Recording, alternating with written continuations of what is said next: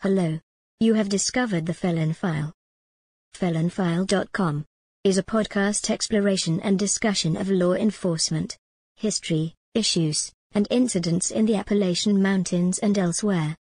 Felon File is hosted by Scott Lunsford, retired police detective, sergeant, author and researcher. The Shade of Blue stories for Felon File today. A missing young girl. Suspicions of murder. The body never found. A prominent Rockingham County, North Carolina farmer, Robert T. Williams, is hung for her murder in 1860, a precedent-setting case in North Carolina law. It allowed the state to convict a person of murder without there being a corpus delicti. Better known as the body of the victim. It would be over 100 years before a similar case was heard in the state. Background music. Hard-Boiled, hosted by Purple Planet. The sponsor for today's episode of the Felon File is the Salty Heifer Home Store and more. For consignments, layaways, antiques and home decor. Located at 75 Roy Edwards Lane, Mars Hill, North Carolina. Contact Trish, the owner, at thesaltyheifer75@gmail.com. Scott, we're recording.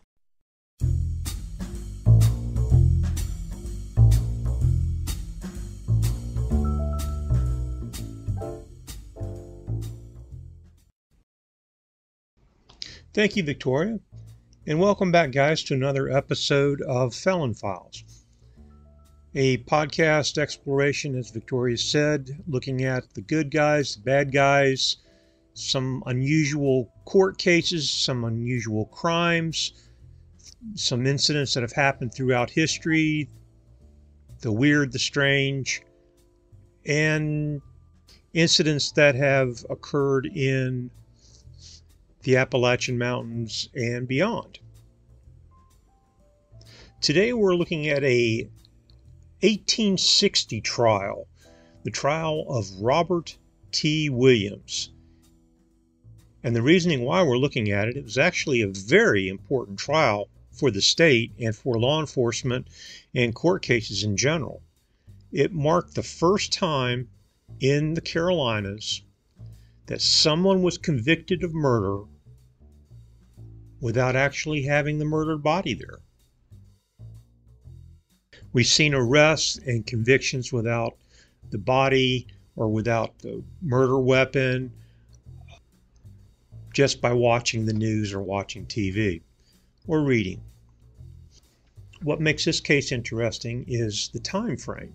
1860, the Civil War was just getting ready to get started.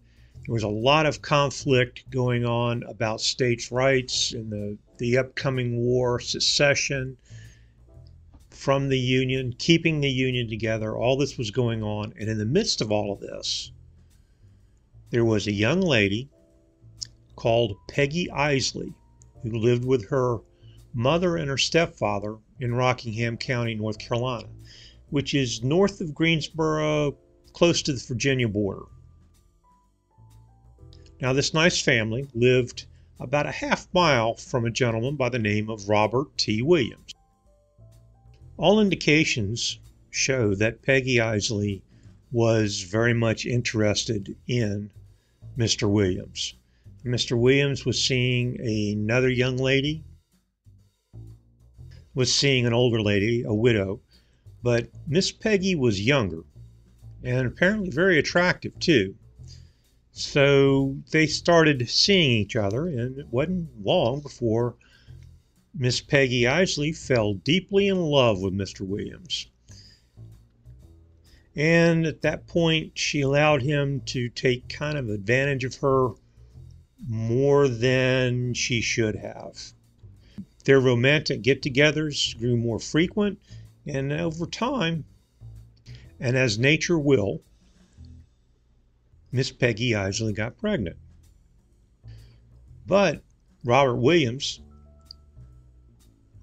with this bit of information, still had not proposed, still had made not arrangements to start a new family, possibly because he was looking at a marriage of financial additions to his family.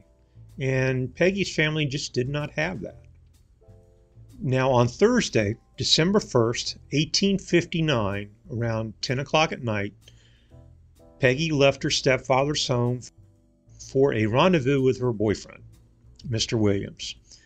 She carried with her a calico frock, 2 petticoats, and a piece of cloth, and all of these items wrapped up in an apron. So it sounds a little bit like Peggy was moving out, or she had somewhere important to go and was maybe going to be there for a while. When she failed to return home in about 2 days, her mother and stepfather, of course, became worried. And friends and neighbors, they also became nervous and concerned. So when that happens, a search was organized. 11 days after Peggy's disappearance, one of the search parties gathered to inspect an area of Troublesome Creek, which ran through Mr. Robert Williams' property. One half of the group took one side of the creek and the other half took the other side of the creek, and they went on up the creek to see what they could find. Now, I have not been able to find any documentation about why they chose that particular area. Maybe it's just that they got around to it at that point after searching, because this is like 11 days into the search. Now, it didn't take too long walking the creek when one of the searchers hollered out, and everybody hurried over to that particular location where yelling was coming from.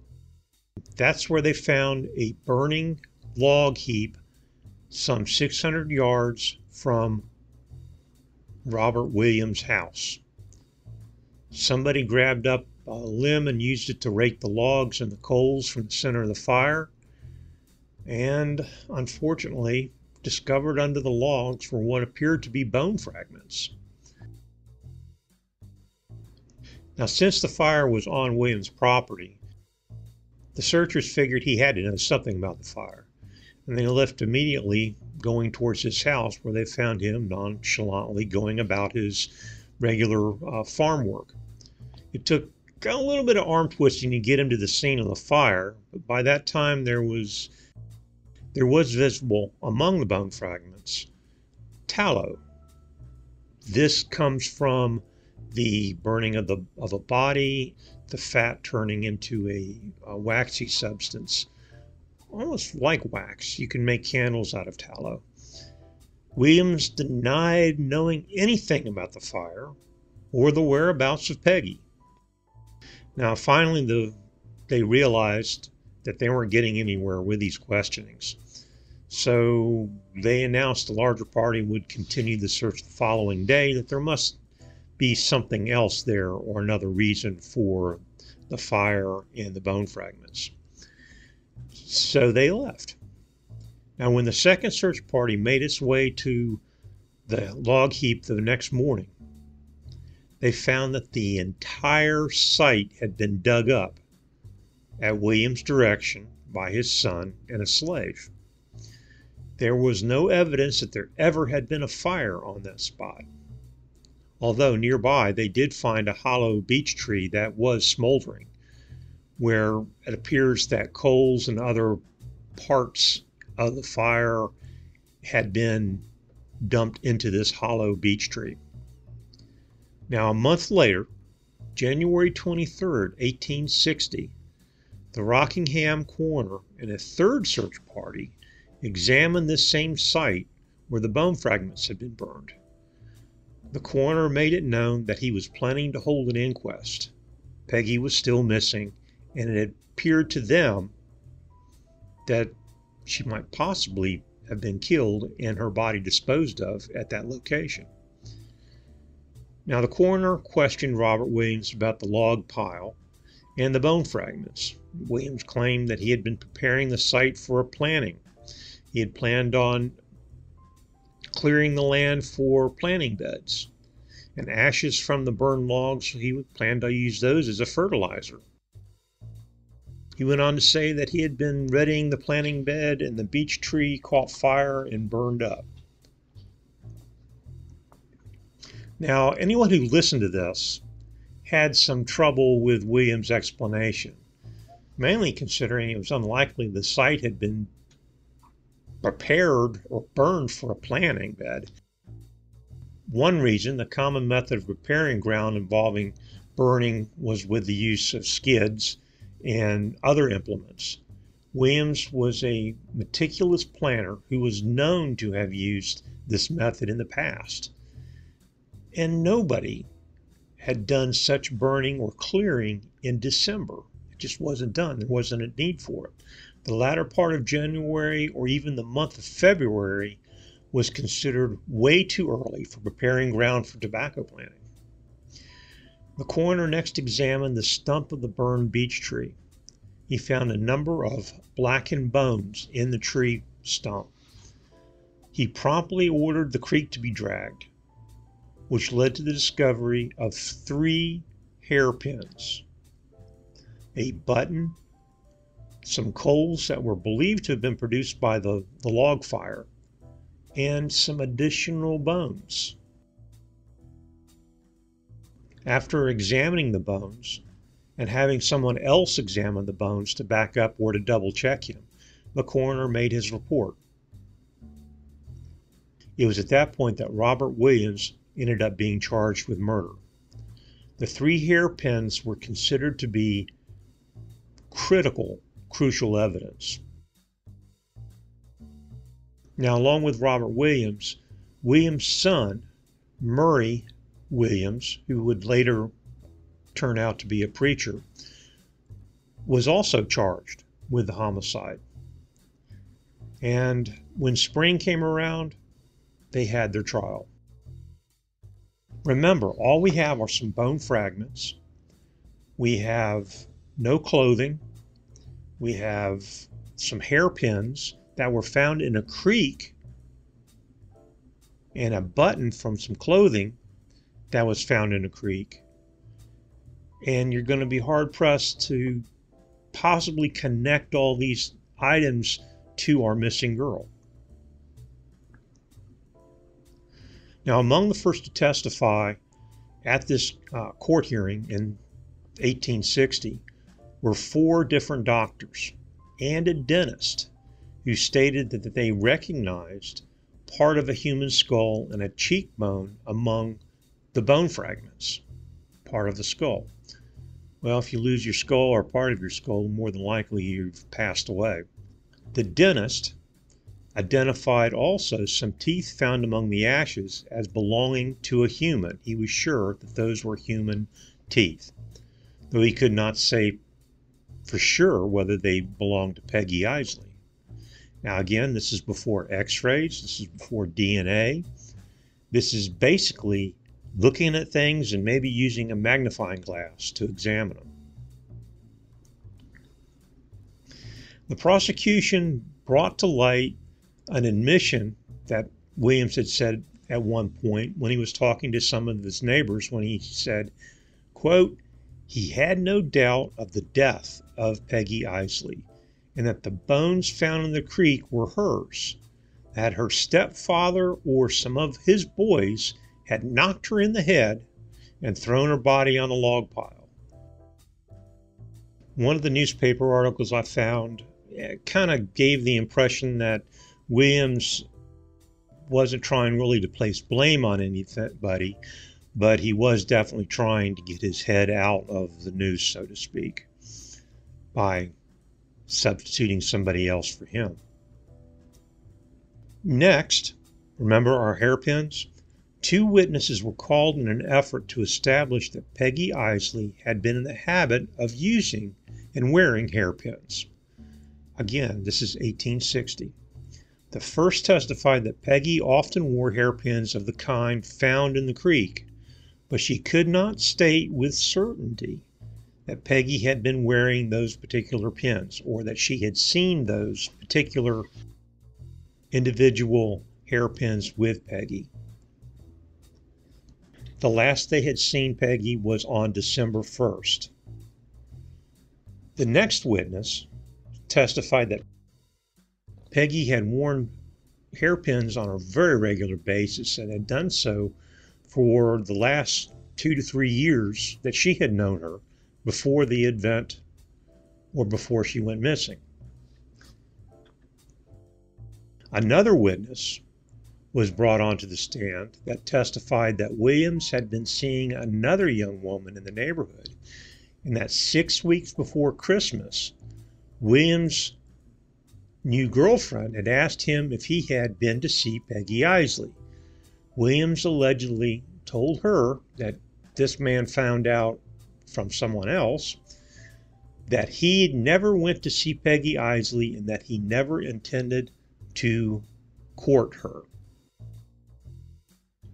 Those of you who have never seen an episode of the Beverly Hillbillies or the Andy Griffin Show, courting someone is basically dating.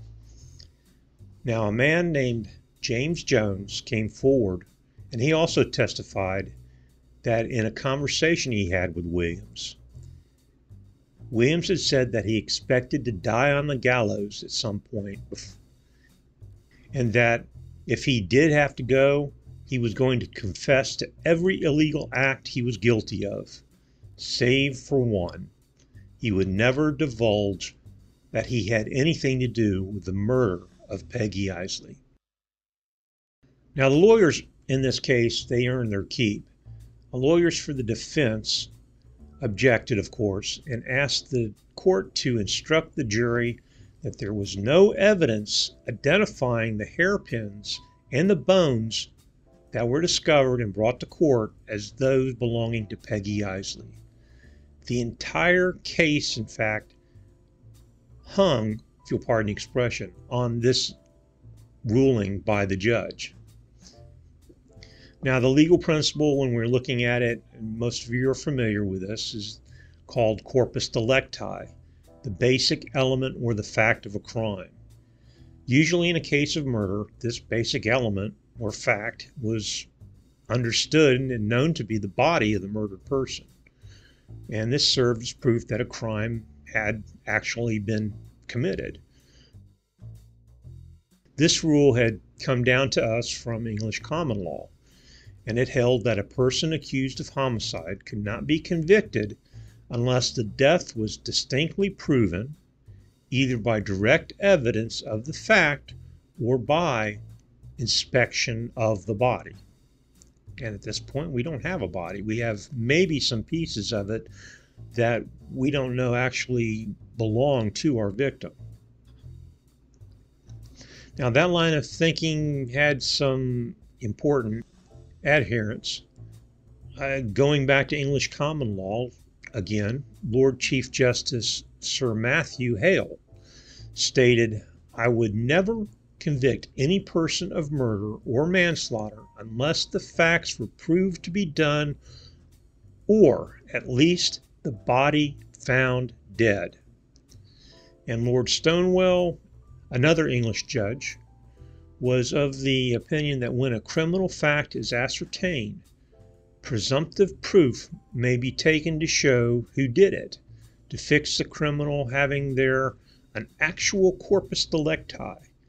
But to take presumptions in order to swell an equivocal and ambiguous fact into a criminal fact would be an entire misrepresentation of the doctrine of presumptions and justice. To quote Blazing Saddles, "Now, who can argue with that?"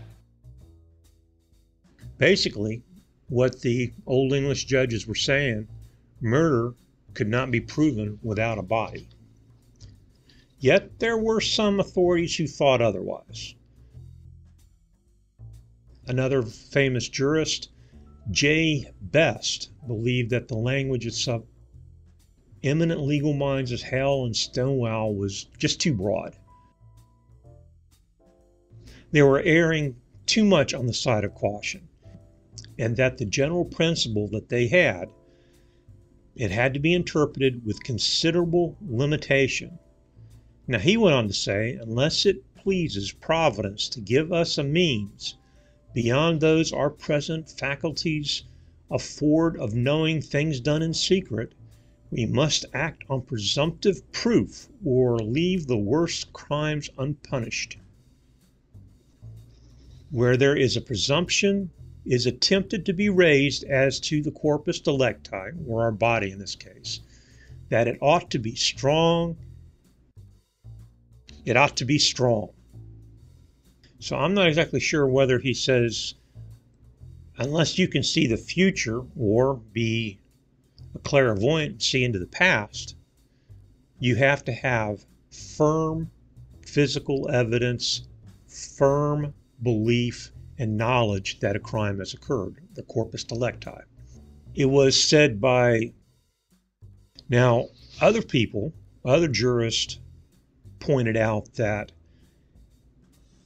to prove a murder without a body was necessary at times. Were it not, a murderer could, to secure himself from conviction, would have no more to do but to consume or decompose the body by fire, by lime, or any other known chemical, or to sink it in the unfathomable part of the sea. You don't have the body, you don't have the crime. Now, going back to Robert Williams' trial, the prosecution was trying to establish that the hairpins could be presumed to belong to Peggy Isley, a woman known to have worn similar articles in the past, that the bone fragments found with the hairpins could then be presumed to be those of Peggy Isley, and that Williams, who was a former lover and acquainted with the victim and possibly the father of her unborn child, had made contradictory statements about Peggy Isley to other individuals in the community, which I think would possibly be considered hearsay today. With all this information, Williams could ultimately be presumed to be her murderer. Now, the defense, on the other hand, was trying to persuade the court that the identification of the hairpins as belonging to Peggy was not a reasonable presumption. No one had seen her wearing those particular pins at the time of her disappearance, and that the bones were therefore no more likely hers than anyone else's. All this information was put before the judge, and the judge ruled that the jury could hear this information and they did not have to disregard it. He instructed the jury that there was indeed evidence identifying the hairpins and bones as those of Peggy, while the fact that no one had seen her wearing them at the time of her disappearance yet weakened the force of the testimony of the two witnesses that had made the statement that Peggy wore hairpins. The judge stated that it did not discredit their testimony. He went on to instruct the jury that the circumstantial evidence in the case should be given the same weight as the testimony of one credible witness.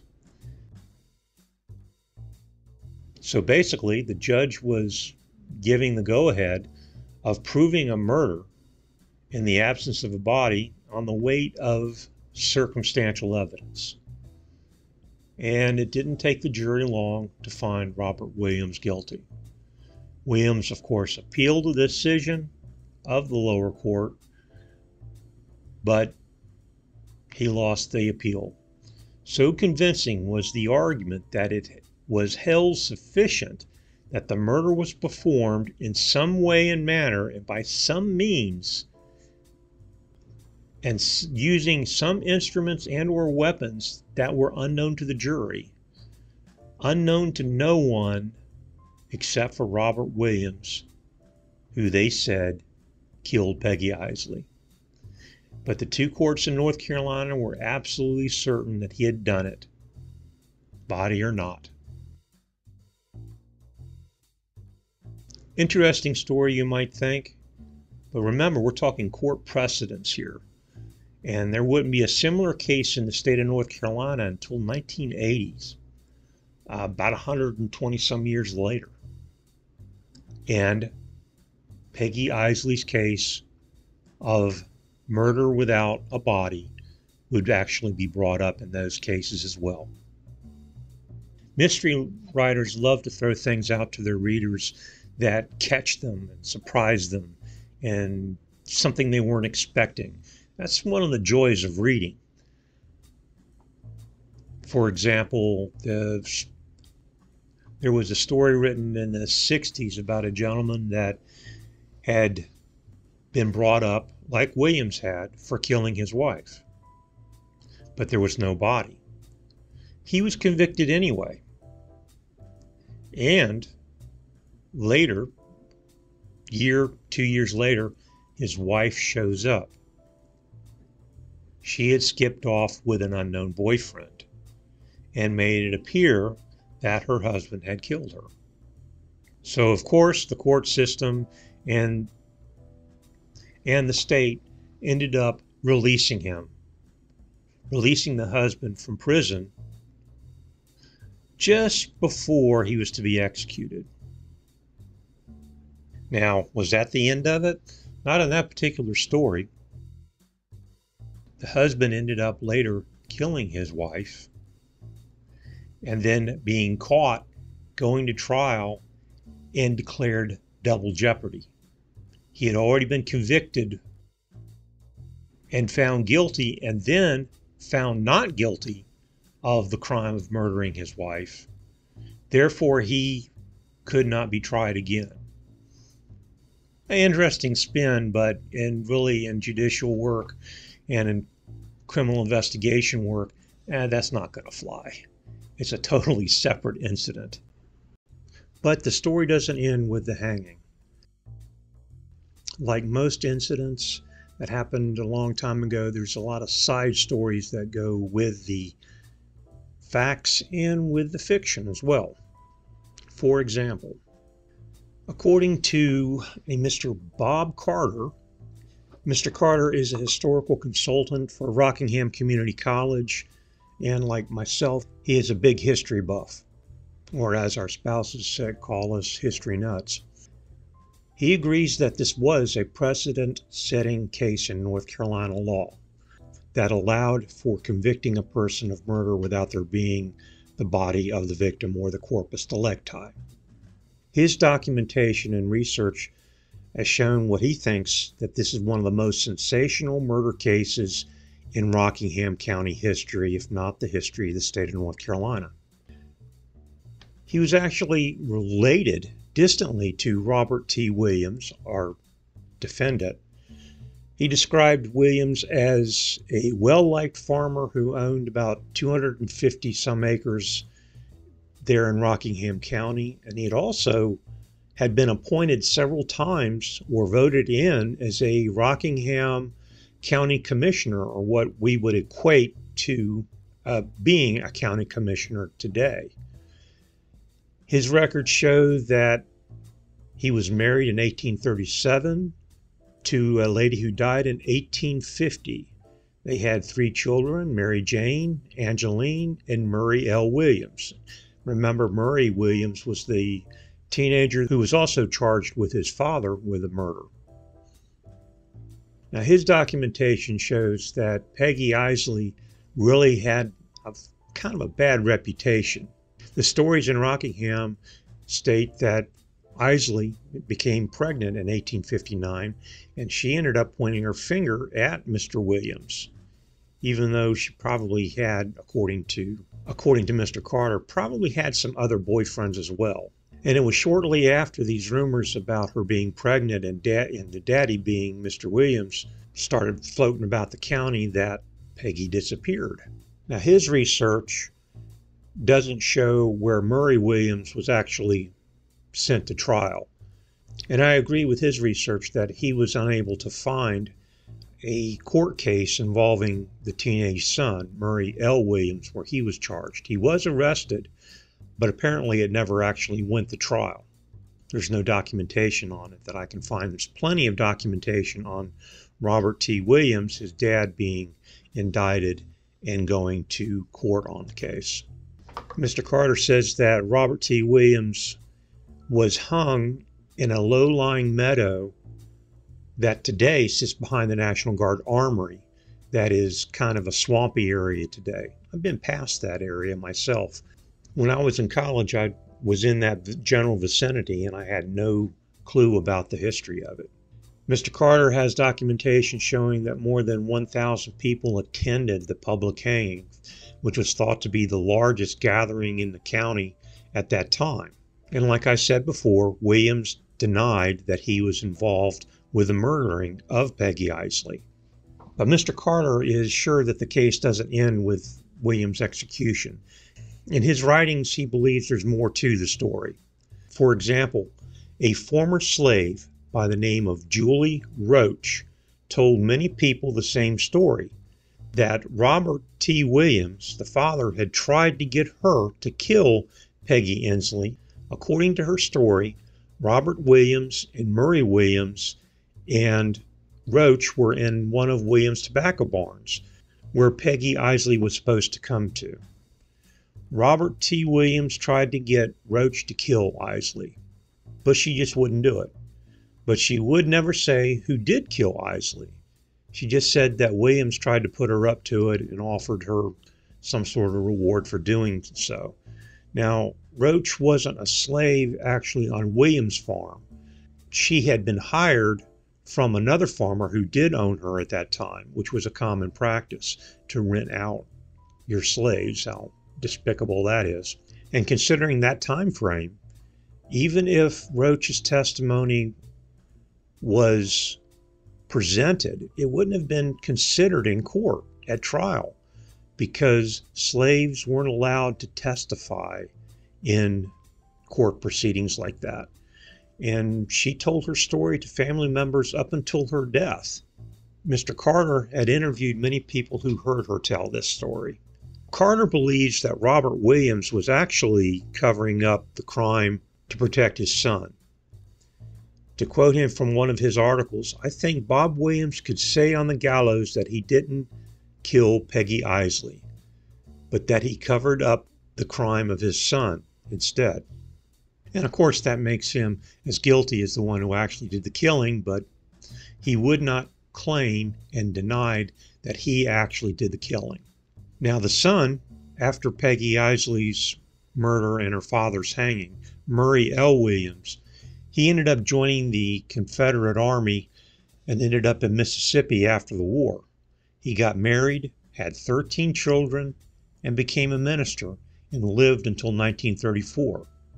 Carter believes that Murray Williams had little to no communication with any of the family members still in North Carolina after the trial and after the Civil War. And there was something going on with that, he feels. Mr. Carter also has a copy of the final letter that Robert T. Williams wrote to his family. To quote that, "Just as false as that was, and by it the public putting a man to death upon the grounds of suspicion alone. And I am that man, and I know it, and I can lay my hand on my breast and say before God that I am clear of the charge, and some few know it just as well as I do." What do you think? Do you think Daddy did it or the son did it? Yeah, it's something to consider in a case that changed North Carolina law. Well, I hope you enjoyed this story of Peggy Isley and Mr. Williams. Be sure to come back next week for another Shade of Blue story on Felon File. We're working on having something good for you that I'm sure you'll find of interest. We'll be back on next Saturday at 7 p.m. Eastern Standard Time. And those of you that are curious, right now our standings for listeners, Australia is still beating out Great Britain. And we're actually having some listeners in China right now, which the Olympics are going on at the time of this recording when I pulled up those stats. Hopefully some of the visitors to the Olympics are Felon File fans and have taken the Felon File podcast with them to China, where perhaps maybe they'll share it with some other people. where they'll perhaps share it with some other future listeners.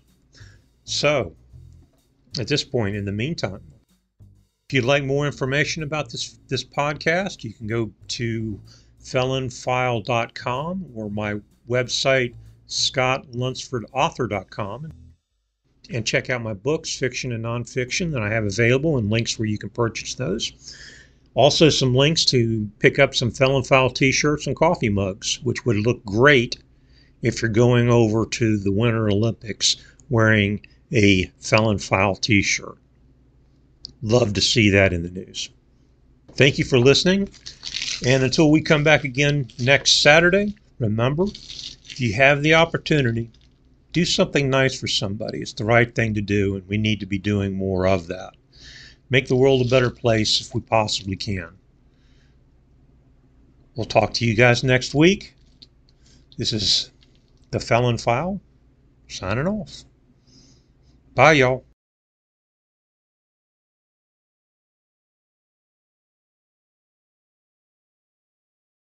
You have been listening to the Felon File podcast with your host Scott Lunsford. For more information on this podcast or Scott's books and writings, go to scottlunsfordauthor.com and felonfile.com. Scott can also be contacted at these web pages. This is Victoria, your producer. Thank you for listening. 2. 1. End.